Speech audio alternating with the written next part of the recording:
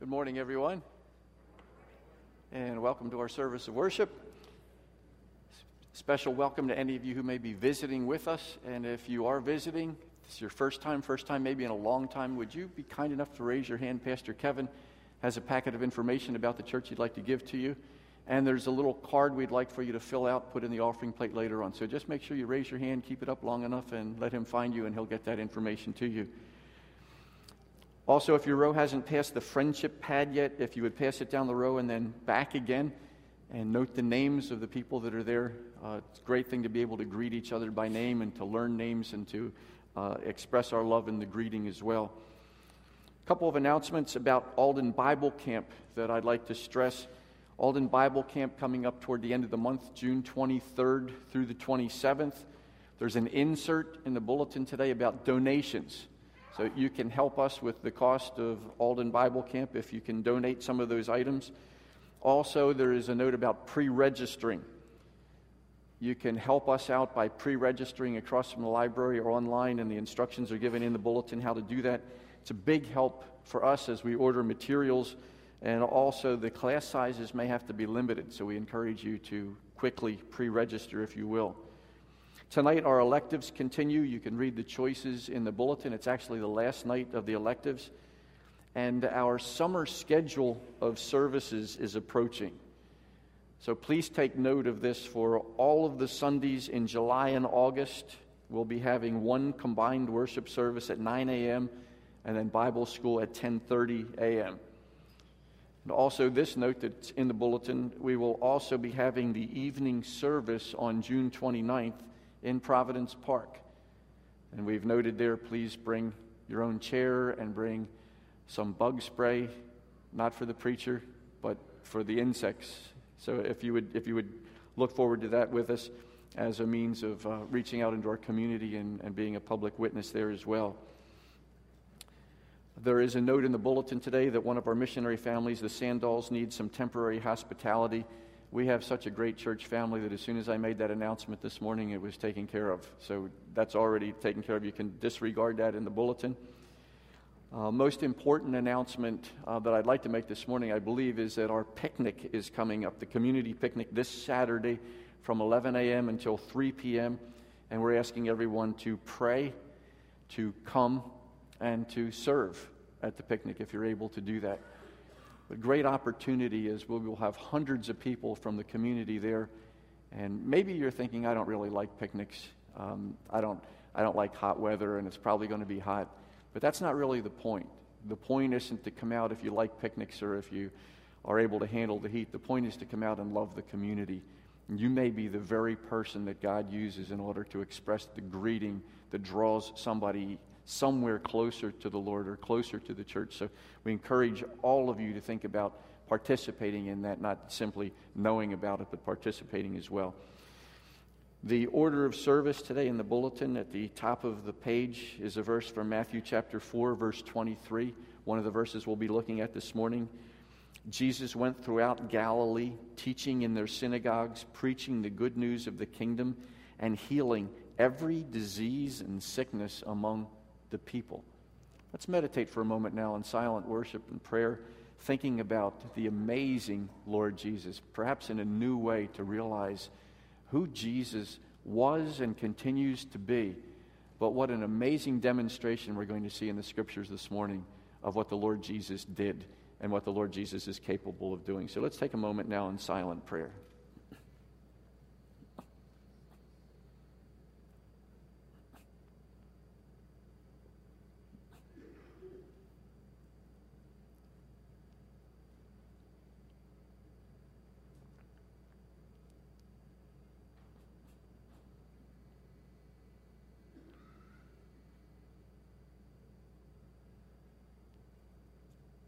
Our Heavenly Father, I ask that you would do a very special thing in our midst today, that you would open the eyes and ears of our understanding so that we don't take for granted the person of your Son, the Lord Jesus. Help us to think new and afresh the amazingness of Jesus when he was here on this planet and the amazingness that continues. And may each one of us offer to him the worship that he's due We thank you for the blessing of knowing your Son, our Savior, the Lord Jesus, in whose name we pray. Amen.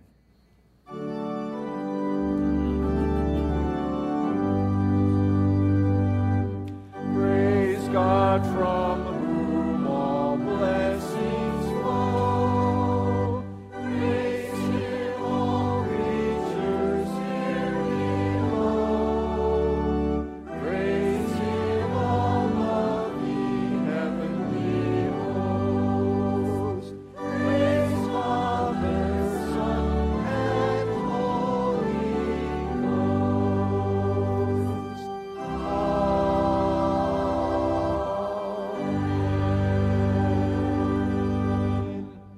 I ask that for a moment, if we remain standing and try, this may not be possible, but try to find somebody you've never greeted before and greet that individual as well as anybody else along the way right now.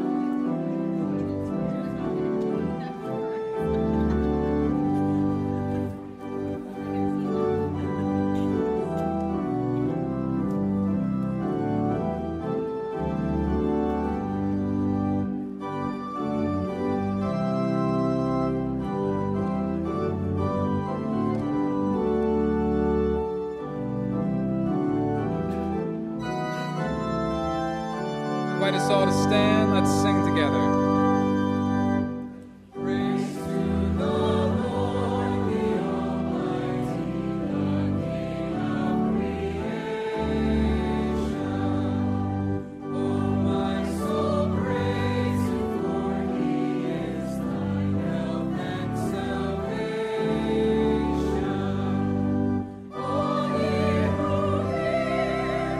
Now to His temple draw near.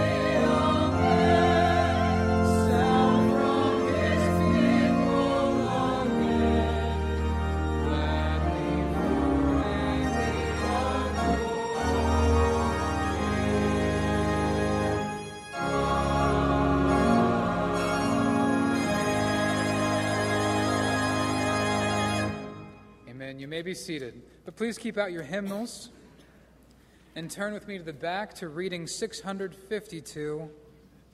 This is entitled Comfort. Again, that's 652, Comfort. And I'm going to read the light print, and I'd ask that we'd all respond by reading the bold print together. I'll begin. Let not your hearts be troubled. Believe in God, believe also in me.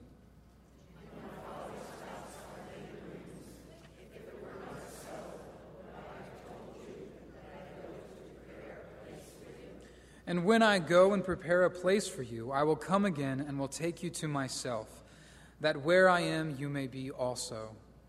If you love me, you will keep my commandments. And I will pray the Father, and he will give you another counselor to be with you forever. Peace I leave with you, my peace I give to you. Not as the world gives, nor I give to you. Let not your hearts be troubled, neither let them be afraid. Blessed be the God and Father of our Lord Jesus Christ, the Father of mercies and God of all comfort, who comforts us in all our afflictions, so that we may be able to comfort those who are in any affliction, with a comfort with which we ourselves are comforted by God. For as we share abundantly in Christ's sufferings, so through Christ we share abundantly in comfort too. If we are afflicted, it is for your comfort and salvation. And if we are comforted, it is for your comfort, which you experience when you patiently endure the same sufferings that we suffer. Our hope for you is unshaken, for we know that as you share in our sufferings, you will also share in our comfort.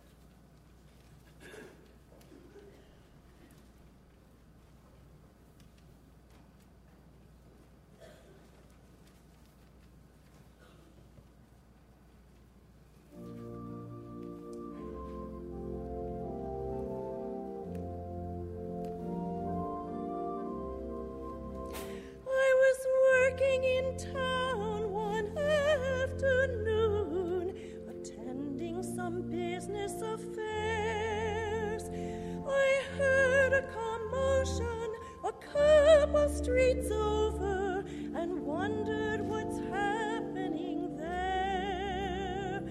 A young man was running from in that direction, and stopped just to catch his breath. I asked him to please tell me what was the hurry. He smiled up at me and he said, I was trying to catch the crippled man. Did he run past this way? He was rushing home to tell everyone what Jesus did today. And the mute man was telling myself and the deaf girl he's leading to answer God's call. It's hard to believe, but if you don't trust me, ask the blind man, he saw it all. Ask the blind man, he saw it all. My friend, if the troubles and burdens you carry are heavy and dragging you down, and you've tried everything you can possibly think of, but there's no relief to be found, that very same Jesus who altered the future of the blind man, the deaf, and the lame is still reaching out in your hour of trouble. One touch and you'll never be the same. You'll be trying to catch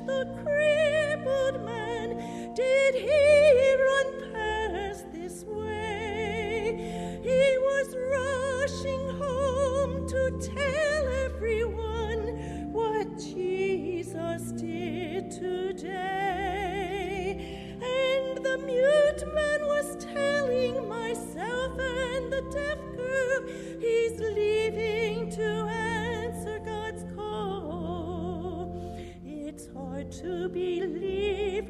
But if you don't trust me, ask the blind man, he saw it all. Ask the blind man, he saw it all.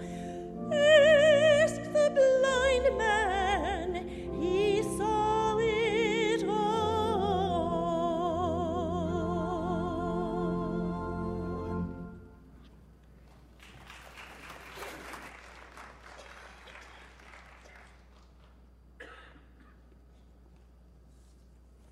Let's go before the Lord together in prayer.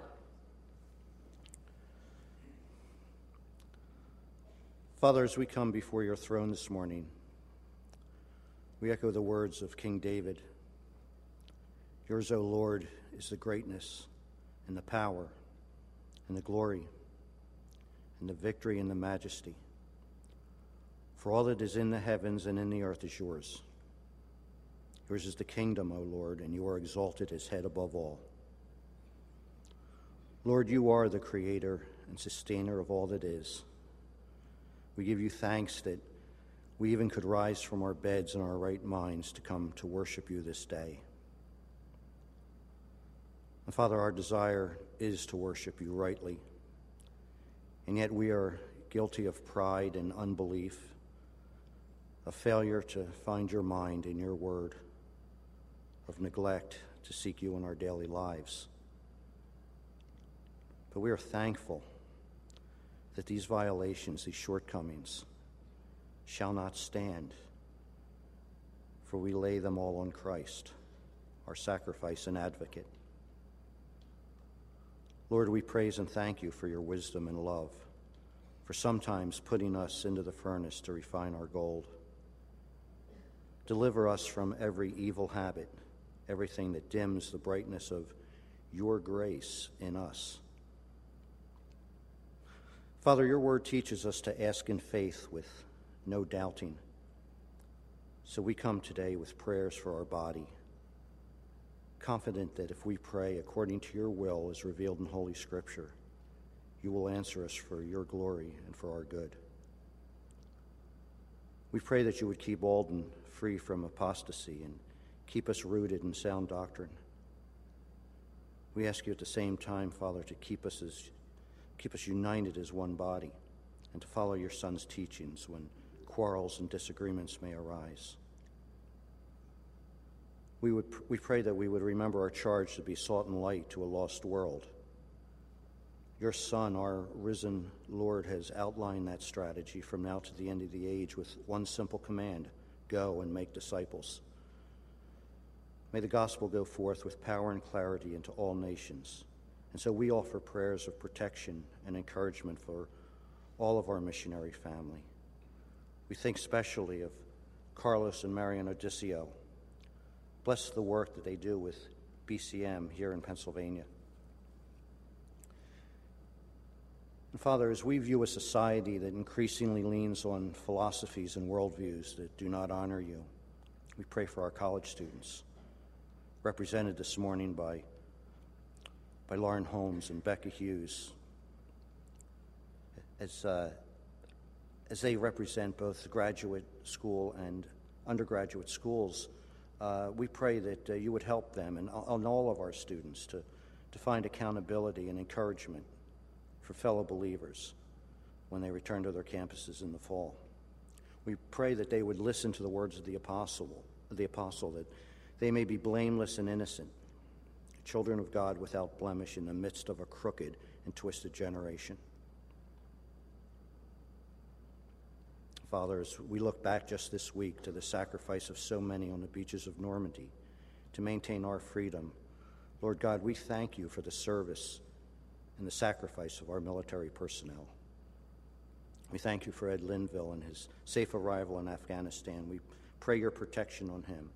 And may all of our military men and women and their families be strong and take courage as they put their hope in you. Father, you and you alone have appointed leaders for this church. We ask that you would provide godly wisdom and discernment for our pastors, our elders, our trustees.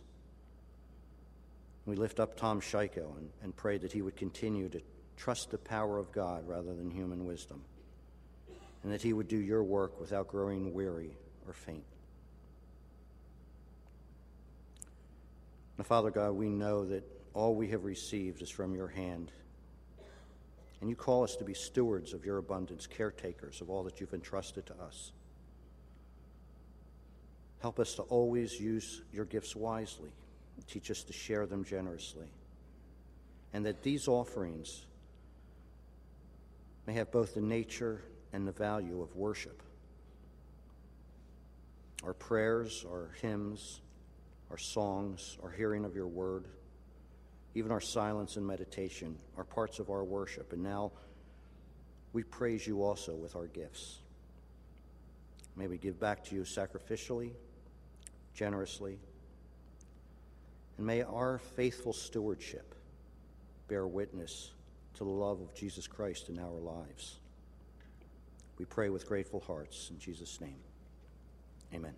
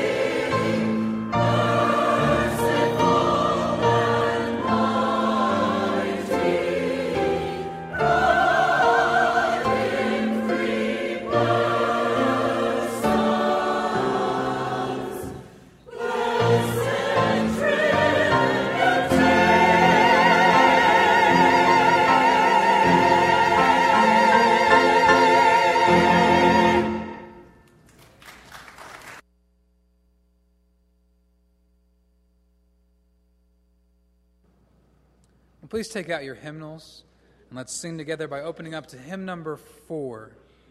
Hymn number 4, and we're going to sing, How Great Thou Art. Let's all stand and let's sing together.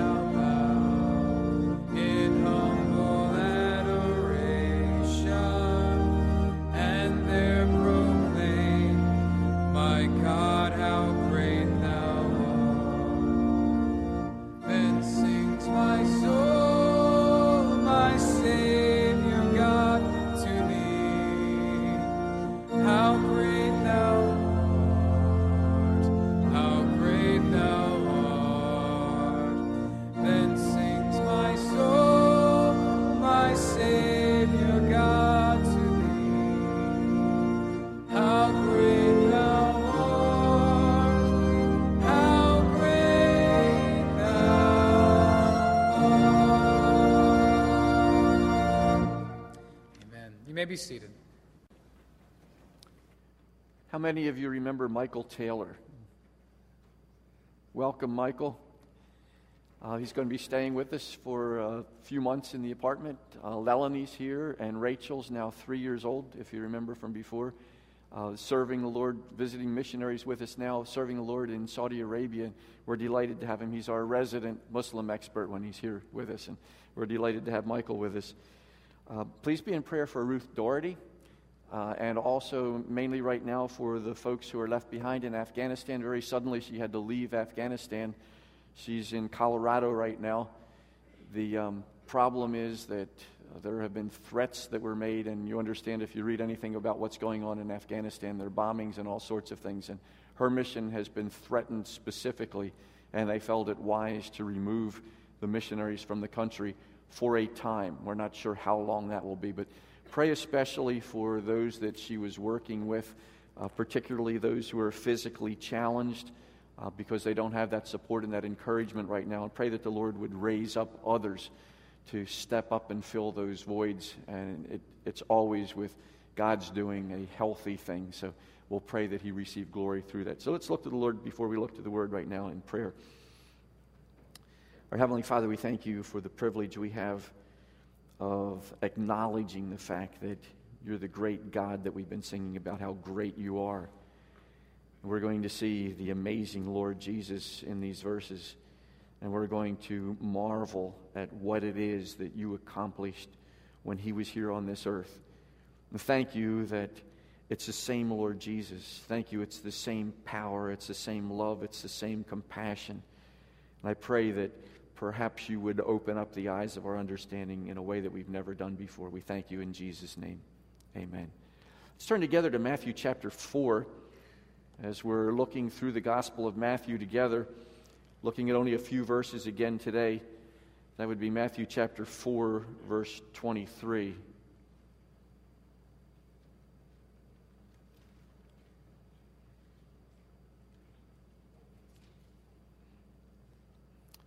Jesus went through Galilee, teaching in their synagogues, preaching the good news of the kingdom, and healing every disease and sickness among the people.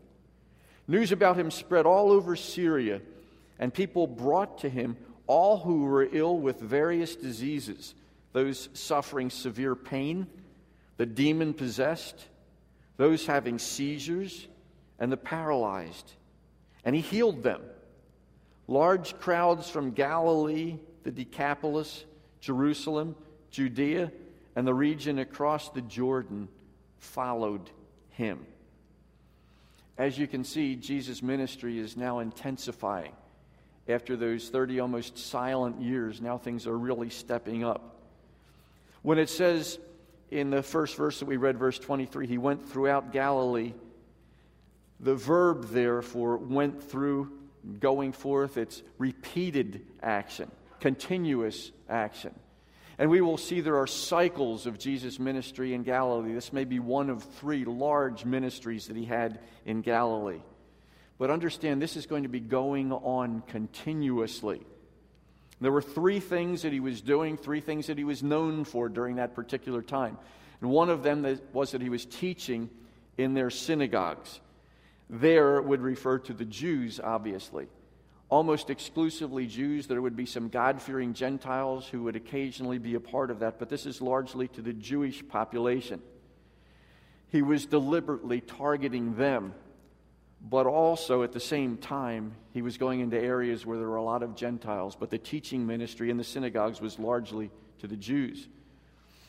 The synagogues probably were established sometime during the Babylonian exile, and then they grew during the intertestamental period, the 400 years before Jesus came. The synagogues were now a very, very big thing in Palestine. One of the things that I think that sometimes we lose sight of is exactly how significant the synagogues were at that particular time. Here's a picture of one that would have been probably about that time in Nazareth. Not the temple. This is a synagogue, and sometimes they were more primitive than this. It was a gathering place of individuals. Let me read one description that I think is very informative. By New Testament times, the synagogue had become the most important institution in Jewish life. Although the temple remained by far the holiest shrine of Judaism, many Jews lived many miles from Jerusalem and could never expect to visit there. But synagogues could be established anywhere in Israel or beyond, and around them virtually all Jewish religious and social life centered. The synagogue not only was the primary place of worship, but also of study, of community fellowship, even of legal activity.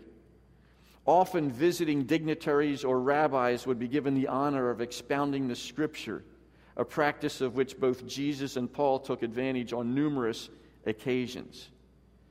At that time, for a synagogue to spring up, they needed 10 learned men, or 10 people who were supposed to be wise in the Scriptures.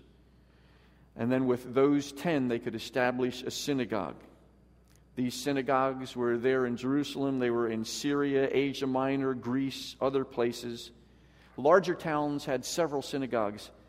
And you might find this hard to believe, but Jerusalem had just about 500 synagogues in the city, in addition to the temple that was there. So that was a significant ministry among the Jews now, the synagogues, and that ministry was very, very important. So one of the things Jesus was doing, he was teaching in their synagogues, but that's not all. It tells us that he was preaching the good news of the kingdom. The word for preaching is the Greek word keruso. It means to herald or to cry out. He wasn't heralding or crying out so much in the synagogues, but he was along the shores and in the areas where the crowds would gather, and he would be shouting out or heralding the good news, the gospel of the kingdom. This, incidentally, is the first time the word gospel is used in the New Testament. I know we're only in Matthew chapter 4, but the first time the word gospel is used here, and it's the gospel of the kingdom. The long-awaited Messiah, the King himself, was being heralded, and the Lord Jesus was doing that himself. John the Baptist had been doing it, and now Jesus has taken that up. He preached this kingdom from the time of his baptism until the time of his ascension. And that's something that the Lord Jesus himself was telling them. The rule of God in your hearts can be here right now because the King himself is here. The Messiah is here. And the Lord Jesus would explain that message, and oftentimes it would fall on deaf ears. And of course, the Lord Jesus was not able to establish his kingdom because of the unbelief and because of the rejection of the people at that time. But that kingdom will be established one day, and there will be belief. And we're told that that'll happen at the end times. But preaching the kingdom from his baptism all the way to his ascension. You can see the reference on the screen and on your outlines in Acts chapter 1, verses 2 and 3. And here's what those verses say. Until the day he was taken up to heaven, after giving instructions through the Holy Spirit to the apostles he had chosen. After his suffering, he showed himself to these men and gave many convincing proofs that he was alive. He appeared to them over a period of 40 days and spoke about the kingdom of God. The 40 days after the resurrection, before the ascension, he was still telling them about the kingdom, telling them how important it was to get to know the King. But that's not all he was doing. He was teaching in those synagogues. He was preaching the good news or heralding that all around. But he was also healing every disease and sickness among the people. Now, of those three actions, Matthew expands on Jesus' healing ministry right here. And so that's what we will do. I'm going to try to list several observations of the healing ministry itself. The first of them is this. It tells us here in the text, Jesus healed every disease and sickness among the people. That's unique. The amazing Lord Jesus. If you stop and think about that for a moment, sometimes we think about Jesus doing an occasional miracle. He didn't do an occasional miracle. He healed, it says, every disease and sickness among the people. Some of the theologians, scholars will say, well, that you could go one of two ways, and that means that he healed every disease that was there, or he healed every person who came with any disease. And I believe both of those are true, and I think we'll see that it'll be borne out in the next point that we'll be making. But if you'll do this with me, if you'll stop for a minute and use your imagination, not because this is imaginary, but use your imagination to take you back into that time and understand and picture with me exactly what that means. Jesus healed every disease and sickness among the people. What exactly would that mean from our perspective going back to that time? The first thing that it means in my mind as I was thinking through this is there was no such thing as the word incurable back then with Jesus' ministry. Nobody ever heard him say that. Nobody ever heard, this is incurable. No one ever heard inoperable. That didn't exist at the time Jesus was healing every disease and every sickness. There were no words like, I'm sorry, I've done everything I can do. Or there's nothing else that we can do for you. There was no need for morphine to ease anyone's pain because the Lord Jesus took care of all of that. No anesthesia was necessary. You'll like this one, I'm sure. There was no referral to a specialist. No primary doctor needed to approve. You'll like this one too. There was no copay for what Jesus did. And no one ever said anything for or against Obamacare at that particular time. It wasn't necessary. You didn't need any insurance. You just needed the Lord Jesus to be there, and that's what he was. He was there all the time. There were no secondary infections left over when Jesus was finished with a patient. There were no x-rays, no MRIs, no diagnostic challenges. In fact, there wasn't even the need for a diagnosis. Jesus didn't have to figure out what was wrong with anybody because Jesus already knew, and Jesus was prepared to cure whatever the problem was. There were no disappointed expectations among any of the sick people who would come to Jesus. None of them ever wished for more when they went away. None of them ever had a partial healing. There were no lists for transplants at that particular time. There were no malpractice attorneys ever summoned because there was no hint of anything that would ever go wrong when Jesus would heal. And you have to really use your imagination, but I can picture this in my mind, that there would be a lot of physical therapists, visiting nurses, and physicians in the unemployment lines at that particular time. Because when Jesus healed, it was instant. It was complete. There was rehabilitation all at the same time. Can you picture the amazing Lord Jesus going from place to place in this continuing ministry that was going on? If you look on the screen, here's something else that would have been there at that time. A lot of unused medical equipment, obsolete, no longer necessary, piles of things that would aid people to get around. And I like this one. No one was saying, this may pinch a little bit, because it didn't even pinch a little bit. It was a cure from the Lord Jesus. When we're looking at that verse, we're looking at verse 23, Jesus went throughout Galilee, teaching in their synagogues, preaching the good news of the kingdom, and healing every disease, it says, every sickness.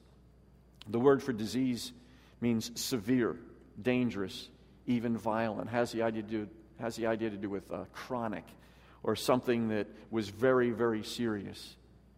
The word for sickness, you can come down just a little bit. It's a word that means a little bit softer, less severe or occasional.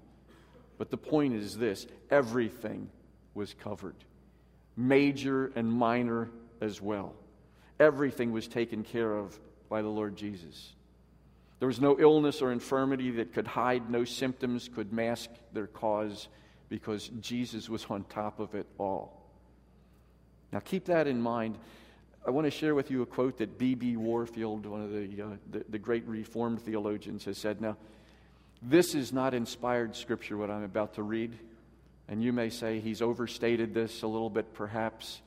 But think about it, even if it's overstated, if it's close at all, sometimes we don't think about Jesus' ministry in this way. Here's what he said. When our Lord came down to earth, he drew heaven with him. The signs which accompanied his ministry were but the trailing clouds of glory which he brought from heaven, which is his home. The number of the miracles which he wrought may easily be underrated. It has been said that in effect, he banished disease and death from Palestine for the 3 years of his ministry. Did you ever think about it that way? If he's actually going around healing every disease and sickness among the people, that he banished sickness and death from Palestine for the years of his ministry. And again, if it's even close to that, perhaps our thinking has never caught up with that. But that's not all that was going on. It tells us Jesus healed all who were ill with various diseases. He didn't just heal every disease, he healed everybody who was diseased. And that, again, what a remarkable ministry of the Lord Jesus, the amazing Lord Jesus. This tells us he healed all. People had physical infirmities, they had spiritual ones as well, and to the extreme. People in severe pain, people who were demon-possessed, people who were having seizures, it tells us in the text, the paralyzed as well. Verse 25 tells us that there were large crowds that were following Jesus, and I'm sure they were growing by the day, bringing their sick relatives and friends along with them. This was not a limited sample of people who were getting healed, and they weren't actors and actresses who were part of a show. Sometimes you'll see the faith healing rallies and crusades that go on today, and there is documented evidence that you will find that with some of them in Des Moines, Iowa, somebody gets cured on a night and comes forward and throws away his crutches, but then 2 weeks later that same person gets healed in Chicago. And then 2 weeks later that same person gets healed in San Francisco. This is not what we're talking about here. We're talking about the real thing that is going on. It was mindful of the healing that went on in the early part of the church age. We did an elective last Sunday night on the temporary sign gifts. Temporary sign gifts given to the apostles to lend credibility to their witness. So the apostles could look a whole lot like the Lord Jesus in their healing ministry during the early days of the church. But that didn't stay around for very long. And we'll see that. Let's turn together in our Bibles to Acts chapter 5. Acts chapter 5, verse 12 we'll start with. There must be more electronic devices here today. I don't hear as many pages turning. Acts chapter 5, verse 12.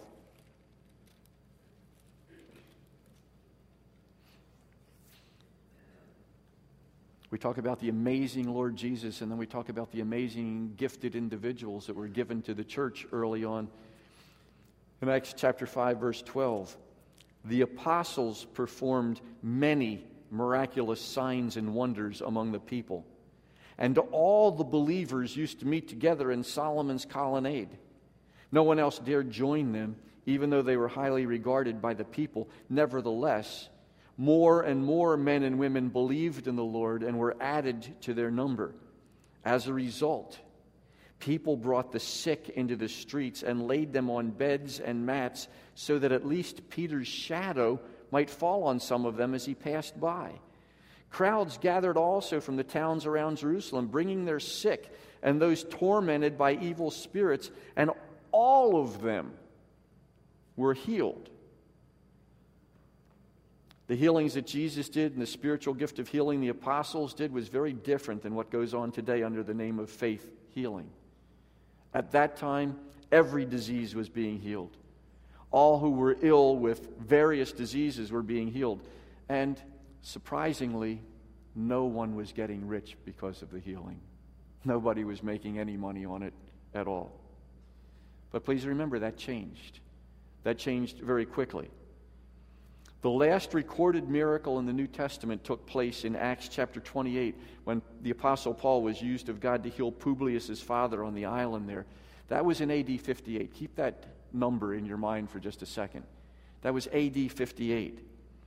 There's no other evidence of miraculous signs from that date to AD 95 or 96 when John completed the book of the Revelation. Because those gifts, the temporary sign gifts, stopped at that particular time or were ceasing. So from the point in time in Acts chapter 5 that we just read a moment ago, when people carried the sick into the streets and Peter's shadow falling on them and touching a handkerchief, an apostle brought healing. People from the cities were flocking to the apostles. All were being healed. From that particular time until the apostolic period drew to a close, we find healings conspicuously not occurring. And I say conspicuously.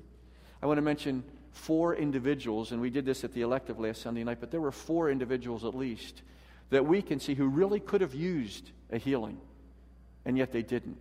And why not? Well, because that wasn't going on. The MO, the modus operandi, had changed by that particular point. 4 individuals. The Apostle Paul had a thorn in the flesh, didn't he? And 3 times he prayed that it would be removed. And it's very clear from the context that that thorn was a physical infirmity. It was something wrong with him physically. He prayed that it would be removed. Was it? Was it removed? It was not. He prayed for it, though, 3 times. Why didn't he just go and get in Peter's shadow? Why didn't one of the apostles cure that for him? Why wasn't he healed? It wasn't the Lord's will. God's grace was sufficient for him. Do you remember when Timothy was told to drink a little wine for his stomach's sake? It was as if he was told by the Apostle Paul, you need some medicine, your stomach is not good, so drink a little wine for your stomach's sake. Why didn't he just heal his stomach?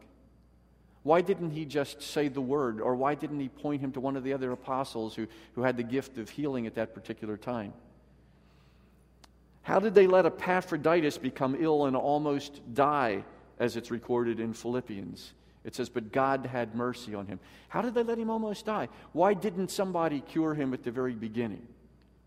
Or in 2 Timothy chapter 4, verse 20, and we're well along now in the time of that first century, it says, Erastus stayed at Corinth, and the Apostle Paul says, and I left Trophimus sick in Miletus. Why did he do that? Why would he leave his friend and buddy sick if he had the power to cure him? For the same kind of healings that Jesus did and the apostles at the beginning of the church age did to be duplicated today would astound the world, as they did partly at that particular time. Let me give you just one example. What if someone, just one time, decided to empty Children's Hospital of all its little patients and sent them home, healed, rehabilitated, and healthy? What if it happened just one time? Can you picture if these individuals that are on the screen behind me right now, can you picture those little ones? If they were there at the time of Jesus, what would have happened to them? Instantly, they would have been healed, they would have been rehabilitated. If somebody shows me that and goes and empties Children's Hospital, then I will say, yes, what was happening then is happening again. But we don't see that. We see under very controlled circumstances that somebody tries to have a healing, and we also see some documented reports that things are not on the up and up in those situations. Now, I want to be sure not to leave a wrong impression here.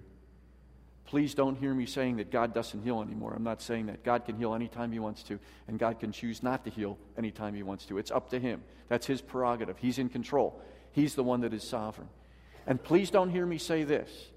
Don't hear me say that all we need is faith. We don't need to go to doctors and hospitals and that sort of thing, or take medicine. The Lord seems to honor medicine and medical personnel. We pray to the Lord. We look to the Lord. We have faith. And yet we use the instruments that He's given to us here as well. So don't hear me saying either one of those two things. I don't want anybody to hear me saying that God doesn't heal. He heals in answer to prayer. He's told us that the effectual, fervent prayer of a righteous man avails much. He does want us to pray, and He does heal, but He's the one who decides. And there's more here in this passage before us. And that is that Jesus healed people from all over that particular place. Verse 24, it says, news about Jesus spread all over Syria, and that would be north of Galilee even. We've shown you maps before of Galilee. That's north of Galilee, between Damascus and the Mediterranean Sea. And verse 25 says, large crowds from Galilee, the Decapolis, which are the 10 cities that were free states.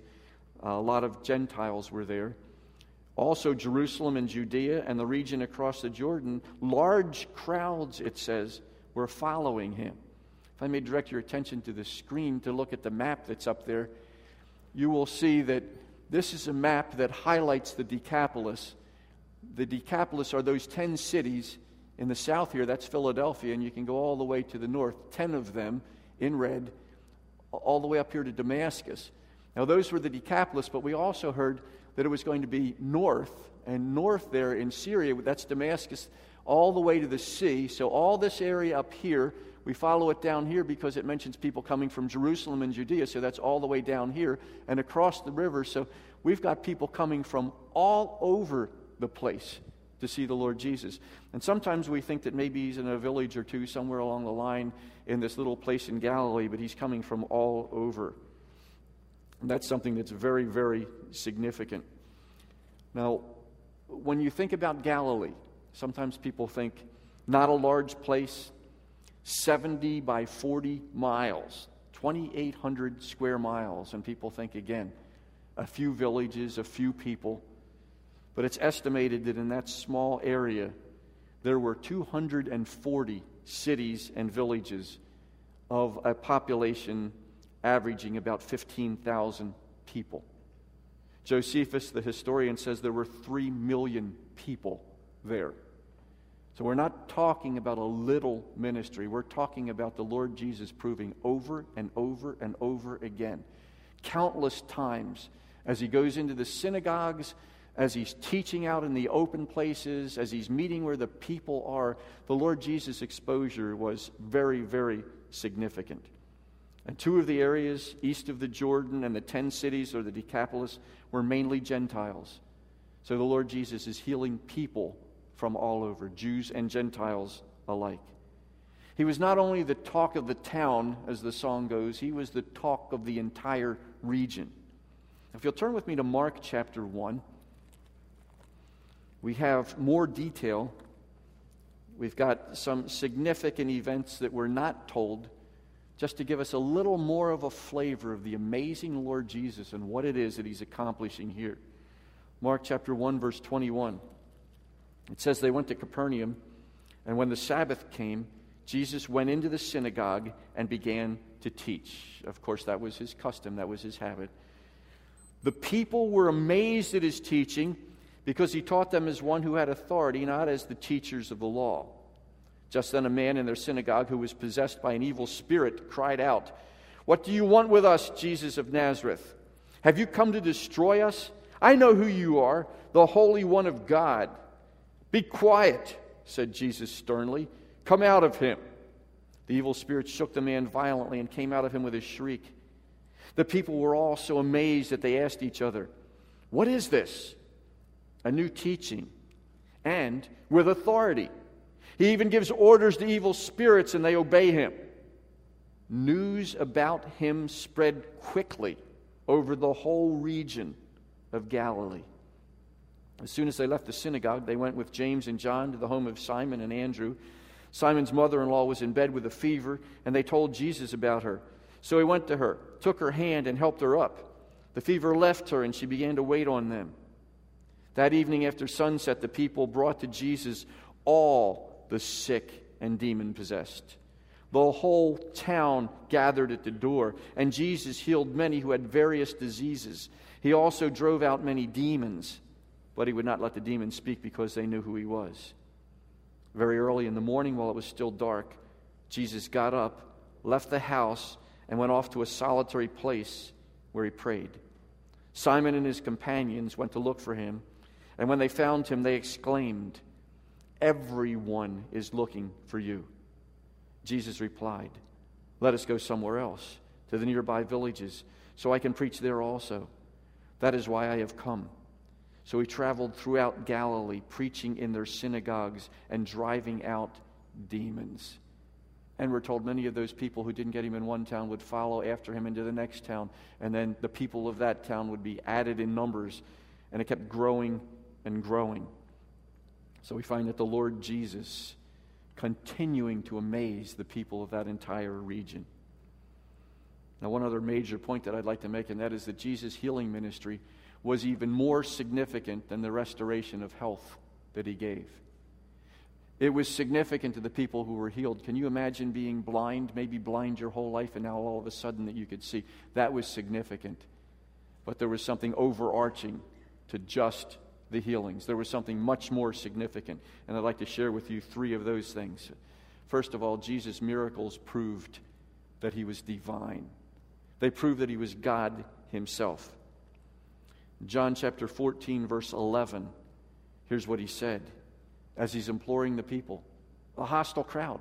After all that's going on, you would think that the people would be accepting of him. They'd never seen anything like it. Nobody could have ever seen anything like it. But he says, believe me when I say that I am in the Father and the Father is in me. Or at least believe on the evidence of the miracles themselves. Jesus' words and his works went together. And his miracles proved that he was God. That's what he was telling them. Listen to me. But if that's not enough, observe what's going on. You'll understand who I really am. You'll understand that I am in the Father and the Father is in me. Jesus' miracles also showed that he cares about people. You heard Nancy singing that this morning. Jesus cares about people. In Matthew chapter 9, verses 35 and 36, on a subsequent trip through this whole area, Jesus went through all the towns and villages, teaching in their synagogues, preaching the good news of the kingdom, and healing every disease and sickness. When he saw the crowds, he had compassion on them because they were harassed and helpless like sheep without a shepherd. It wasn't too long ago that I asked, how many of you remember the song, Does Jesus Care? I'll ask it again. How many of you remember, Does Jesus Care? And I won't sing it. We sang it, you remember the last time in the middle of the message. Does Jesus care in the chorus after describing the problems, the difficulties, the trials, the temptations of life? The chorus always echoed then afterwards, does Jesus care? Oh yes, he cares. His heart is touched with my grief. When the days are weary, the long nights dreary, I know my Savior cares. And so it wasn't just the healing of individuals. It wasn't just the Lord Jesus showing his power. It wasn't the Lord Jesus being professional in what he did and accomplishing his tasks because he was goal-oriented. It was the Lord Jesus looking out at people just like the people that are here and saying, you know what, I really care about them. I have compassion for them. And compassion does something about it. And he could do something about it, and he did. And not only that, Jesus' miracles proved he was divine. They proved that he cared about people. Jesus' miracles verified that he was the promised Messiah as well. If you turn with me once again to Matthew chapter 11. Matthew chapter 11. Little crisis here for John the Baptist. He's in prison. And the Lord Jesus has not set up a kingdom yet, the kingdom that John said was coming. John needs a little bit of reassurance. And so in Matthew chapter 11, verse 1, after Jesus had finished instructing his 12 disciples, he went on from there to teach and preach in the towns of Galilee. When John heard in prison what Christ was doing, he sent his disciples to ask him, are you the one who was to come, or should we expect someone else? Then Jesus replied this way, go back and report to John what you hear and see. The blind receive sight, the lame walk, those who have leprosy are cured, the deaf hear, the dead are raised, and the good news is preached to the poor. Why did Jesus reply that way? Because that was what the promised Messiah was supposed to do. Isaiah told about that. Isaiah told about it in scriptures like Isaiah chapter 29, in verses 18 and 19, for example. Those verses read this, in that day the deaf will hear the words of the scroll, and out of gloom and darkness the eyes of the blind will see. Once more the humble will rejoice in the Lord, the needy will rejoice in the Holy One of Israel. If you'll turn with me to Isaiah chapter 35. This will be the final scripture we'll turn to. Isaiah chapter 35. It's one of my favorite chapters in the Bible. It's talking about the time when Jesus comes to set up his kingdom. It talks about the millennial period, the 1,000-year reign of Christ on earth, following the rapture and the tribulation. But as we look carefully at these verses and pick up at verse 5, this is describing not a scene here and now, but describing a future scene. But it says, then will the eyes of the blind be opened, and the ears of the deaf unstopped. Then will the lame leap like a deer, and the mute tongue shout for joy. Water will gush forth in the wilderness and streams in the desert, And then it goes on to talk about all of these other great things that will be happening at that particular time. John Walvoord has put it this way: the kingdom blessings promised here, this is in Isaiah 35, due for fulfillment in the future kingdom, here became the credentials of the king in his first coming. In other words, Jesus was there and able to perform all of these things, and he said to John the Baptist, tell John what you see that's going on. What you see going on is what's supposed to be going on in the future kingdom, and Messiah is going to be doing that. I'm doing it right now. I can do it now, and I can do it then. Tell John the Baptist, he'll feel a whole lot better about it when he understands that Messiah is here. Jesus' healing ministry, very significant. The miracles proved he was divine. They proved that he cares about people. They also verified that he was the promised Messiah. Jesus' works backed up his words. And yet we always come to the unbelievable reality, that which comes after that. Jesus' miracles were not enough for most of the crowd to follow him. Jesus' life, his teaching, his miracles didn't prove to be enough. The people wanted more. They rejected him. And when they rejected him, they rejected the kingdom at that particular time, but it will be coming. It was the ficklest of crowds. He came to that which was his own, but his own did not receive him. Unimaginably, they did not.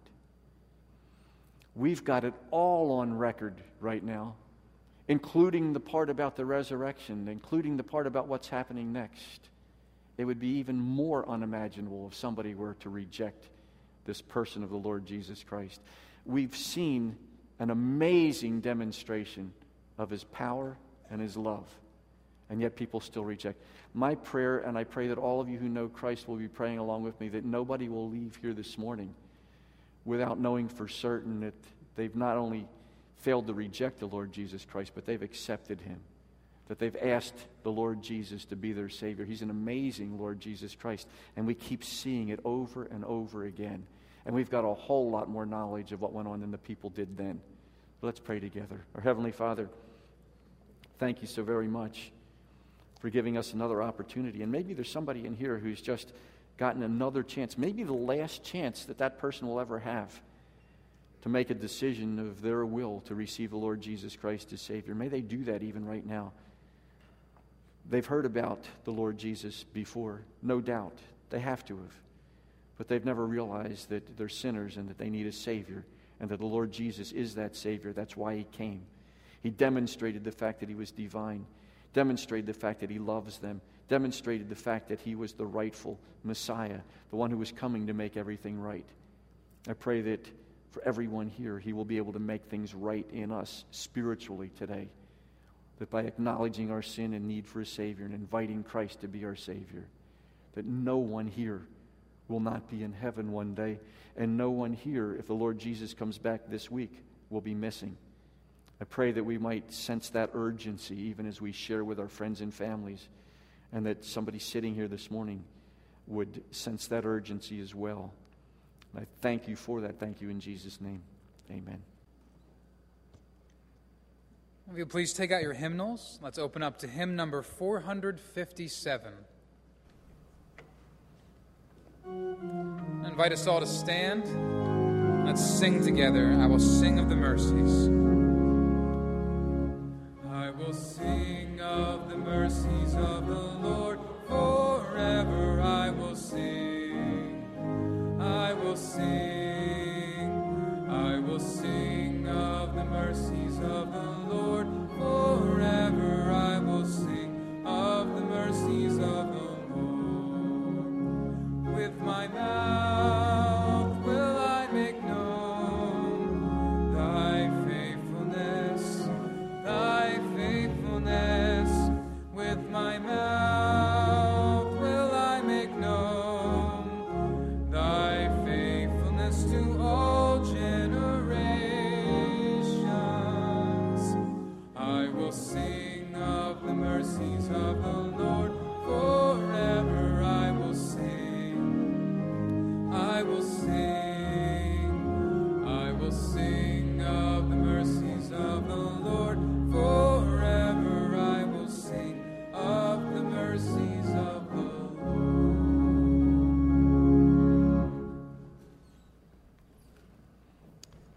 Heavenly Father, dismiss us to go out into this world to sing or shout or talk or whatever it is, whatever it takes, to be able to share about the amazing Lord Jesus with others.